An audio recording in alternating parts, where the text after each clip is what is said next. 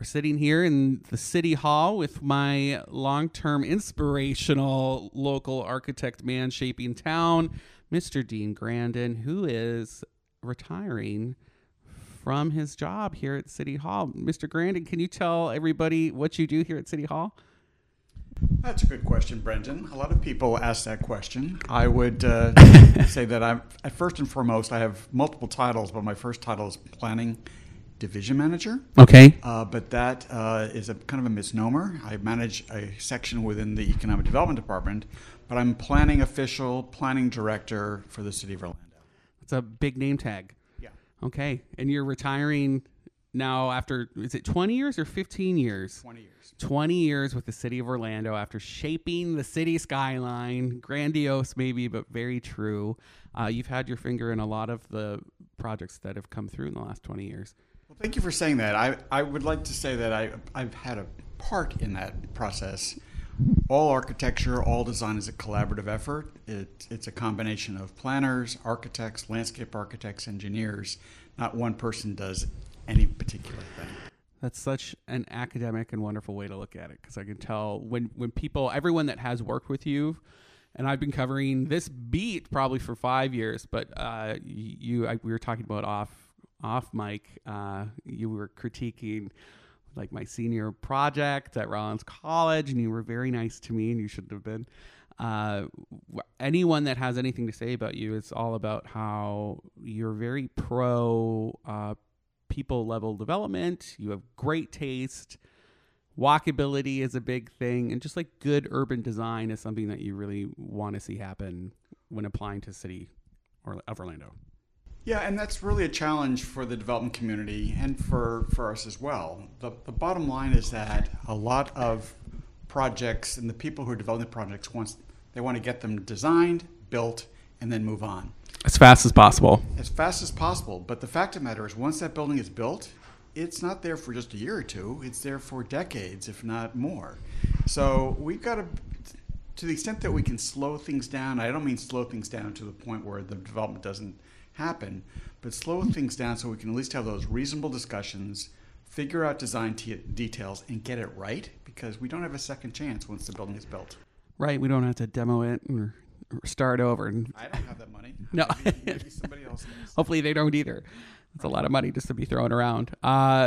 You have had a history in this industry since what? Yonkers? Was that 40 years ago? Is that what I was reading? That is correct. The only thing I know about Yonkers is Hello Dolly was set there. Yes, it was. Right? One of my favorite shows, but that's besides the point. I grew up in New York City and Yonkers, and I had the unusual opportunity to actually become an entry-level planner in Yonkers right out of school from NYU. Wow. And that's in 1975 that I started in Yonkers. A fresh-faced Dean Grandin making things happen in New York. I thought it was going to be a 1 or 2 year stint. I was there 15 years and grew from entry-level planner to planning director. And then you moved to Miami Beach? And then Orlando. So what are some differences that you can, just off the top of your head, what are the big differences between those three cities? Yonkers, very dense. It's only 21 square miles, has the same population as Orlando did when I first got here. Wow. About 210,000 people. Yonkers, from a topography standpoint, very hilly, right next to New York City, very old, industrial, great historic neighborhoods, but a relationship to water. It's on the Hudson River. And what's interesting is when I went to Miami Beach, I thought, oh my gosh, this is a whole different environment. Well, not really. It's still very urban, has a relationship to water, surrounded by water.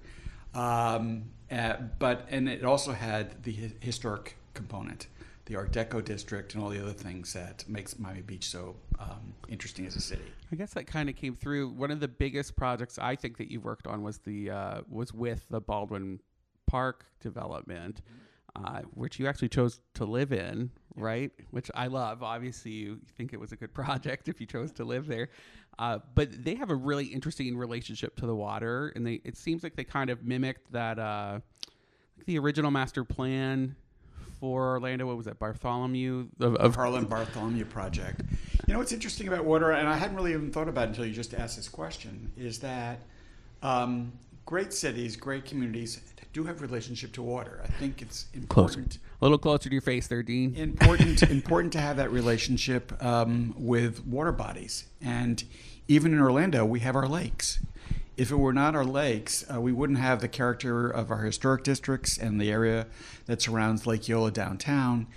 They provide a place of relief in the midst of a very urban environment, and provide a good place for recreation and an opportunity to have vistas and views that you wouldn't have otherwise. The Harlan Bartholomew plan is always touted because it saved those lakefronts as public spaces for City of Orlando residents. And it's funny that you can see the difference if you just go to like Winter Park just up the street, which is all of those lakes just serve as beautiful backyards for people with big houses.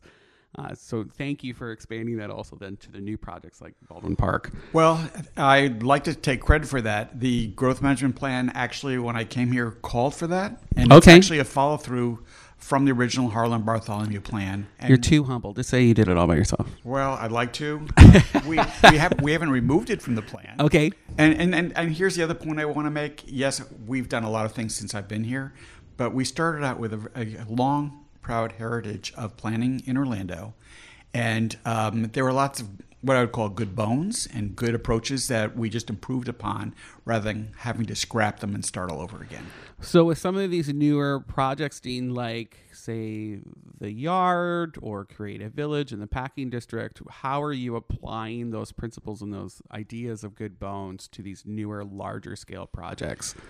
Well, and I've talked about this before, I'm very much in favor of what I would call real architecture and creating a real place. Sure. And the projects you just described, the Yard, the Packing District, even Baldwin Park, we're not creating just a series of buildings. We're creating a place where people, it's identifiable as a place, it's unique as a place, it's comfortable as a place, and it's a place where people want to either live or shop or work.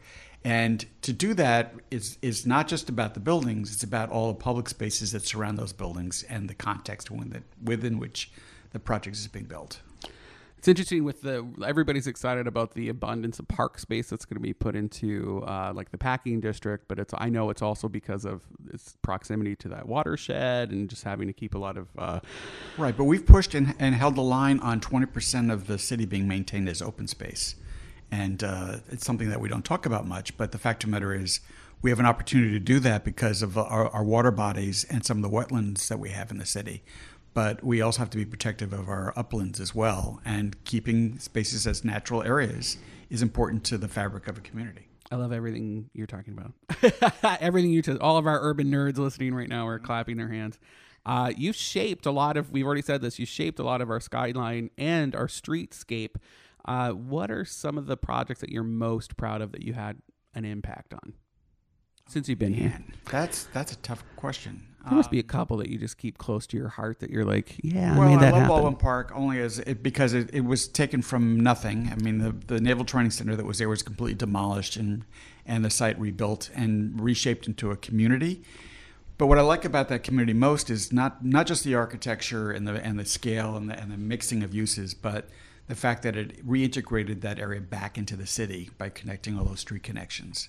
The same thing is true of Creative Village and what's happening there right now. It's quite remarkable. Before you had the Amway Arena, and it was kind of like the rock in a stream, and everybody had to go around the rock. Well, the rock is gone, so you can now let the water flow through the area like it was meant to. What a metaphor. You're a poet. Well, maybe. But, I mean, it's something that's really important. And in places even like Nona and Medical City, those are vast, large areas. And how do you create a sense of community in an area that stretches for miles, essentially? It's big enough to be a city unto itself. But creating the new town center, creating the neighborhoods, creating all those interconnections is really important. And you're a nice guy, so I'm going to ask you maybe a hard question. You can just tell me no and move on. But were there any projects that you think missed anything, like a missed opportunity? There are some projects that could have been better. And again, it really comes down to Not so much the planning. I think we got the planning right. This is why I keep on being a stickler on architecture Sure. and the use of good quality materials and durable materials. There's a tendency here in Florida, it's not just Orlando, where things are seen as disposable. You throw them up in a quick period of time, and then after 20 years after the building's been amortized, they can be knocked down. But they don't get knocked down, they stay. And that the fact of the matter is, if you go to other cities where brick and stone and other materials are used, there's a sense there that things are more permanent. Sure. And I think Florida is so transitory and so changing so quickly, people are not thinking about what are we going to be like 25, 50, 100 years from now. That's interesting. I guess that might also allude to some of the roles that you have, like with historic preservation commissions here locally. And well, actually, yes. And part of my job is watching over the historic preservation coordination for the city. Richard Forbes is the historic preservation coordinator. But I think one of the reasons I was attracted to this job, and one of the reasons why I was probably selected, was that I had a history of historic preservation not only in Miami Beach but in Yonkers, where we created the Landmarks Ordinance. The fact of the matter is, you can't look at a city solely as new development. You have to really respect its past as well. And I think the historic districts that we have in Orlando are quite remarkable, and they're actually much larger than anybody who doesn't know about them would expect. I think it's easier to keep residents in one place and fight that transitory thing if you make the architecture look like it's actually been here. And those neighborhoods they're a testament to how something can withstand the test of time. They are ageless because they have real architecture, good architecture, and they're as good now as they were 50 years ago. Are there any projects coming down the line that you're sad that you're going to be missing out on? Well, I would love to see the Packing District come to fruition. I will see some of the beginning phases, and certainly the things that are happening down at Lake Nona will continue. And of course, downtown. Mm-hmm. Downtown is exploding in many ways, and we now understand what's happening not just within the downtown core, but at the edges of downtown where our hospitals are. Both Advent Health and Orlando Health are going to be doing substantial expansions beyond what they've already done. And it's going to be quite amazing and transformative to the skyline and to how these areas are going to function. We haven't covered much of what the health campuses are doing because they're notoriously tight-lipped and they don't answer blogger emails. I've probably said too much. Right? We know that something's happening and we'll find out. We know, since you are retiring, Dean, in case anyone's just tuning in, can you give a little bit of info on who's going to be replacing you? I'm hearing it's a team effort. It is a team effort, and it's kind of saddening that there are two people needed to replace me, which means I probably should have asked for some more help. So humble. When. Yeah. But, oh, true. The great news about my replacements is that they've been with this city a long time, and I've had the opportunity and pleasure of working with these folks, and working with them side by side, we have come to a common thought process, if I could call that, not a mind meld, but more of a way of agreeing to even disagree sometimes, but coming to a common conclusion. So Elizabeth Dang, who is now heading up comprehensive planning, will become the new planning director for the city. Wonderful. And be ably assisted by Jason Burton, who will become the assistant planning director. And Jason's been heading up our community planning studio for the last 10 years. With fabulous hair for every day of those 10 years. Dean, thank you. I know we've eaten up a lot of your time, but I want to play a little game with you before you go. All right. Are you up for it? I guess so. All right. We have your Wrangler right next to us in case you get anything naughty. She has a cane. If you get pulled off air, then it's not your fault. Don't worry about it. We're going to play a little word association game. I'm going to say the name of a development, and you say the first thing that comes to mind. Mm-hmm. And we're going to keep track in case you say anything dirty. Vertical Medical City. Very aggressive in its design. It's actually quite attractive. I'm not sure it's feasible, but we'll see. Great diplomatic answer. I love it. Orlando Magic Complex. Love to see it happen. Is this a one answer? A one word? Yeah, whatever comes. I would say I'd love to see it happen. Mm-hmm. The fact of the matter is I don't know if it's intense enough. It may not be large enough. One thing we've learned about downtown and projects like that, you need to have critical mass. And I think, frankly, the Magic have been slow to move forward on that project, probably recognizing the same thing. They want to make sure when they get it or when it's done right, and that there's enough energy there that it's not going to be just a place to go after a game. It's a place you can go during the day, any other time when the arena may not be used. Just up the street, the Under Eye. Well, Doug Metzger on my staff helped design that. That is a really, really exciting project. It will allow for the downtown core to be connected to Paramore and Creative Village and the cultural district on Church Street. I think there's a real opportunity there to recreate basically the new center living room for Orlando. And it's going to be a place where people are going to want to hang out and enjoy all the things that it will be providing in terms of a mix of recreation and places just to relax. I'm silently clapping my hands right now. Orlando, the Golden Sparrow. It's a big project. My concern all along is that it's not fully completed. And like any phase project, we want to make sure that each phase can stand on its own. Our code requires it, but it's one thing to require it in code. It's another thing to design it so that you don't end up with a blank wall when only part of the project's been built. When it's all said and done, it's actually a very progressive architectural style. It's different than anything else we have in Orlando, but it's something that we're finding in other cities. So if it were to happen, it would be quite exciting for the downtown area. The Travelodge, downtown Hilton. You threw me because you called it the Travelodge. That's the existing site. That project actually it's a good transitional project. We've struggled with it in terms of the materials and because it's an interface between the historic district to the east and the downtown core to the west. And I think we've got the right mix. We'll see how it comes along. I think the project is in for permitting. It may have already received its permits.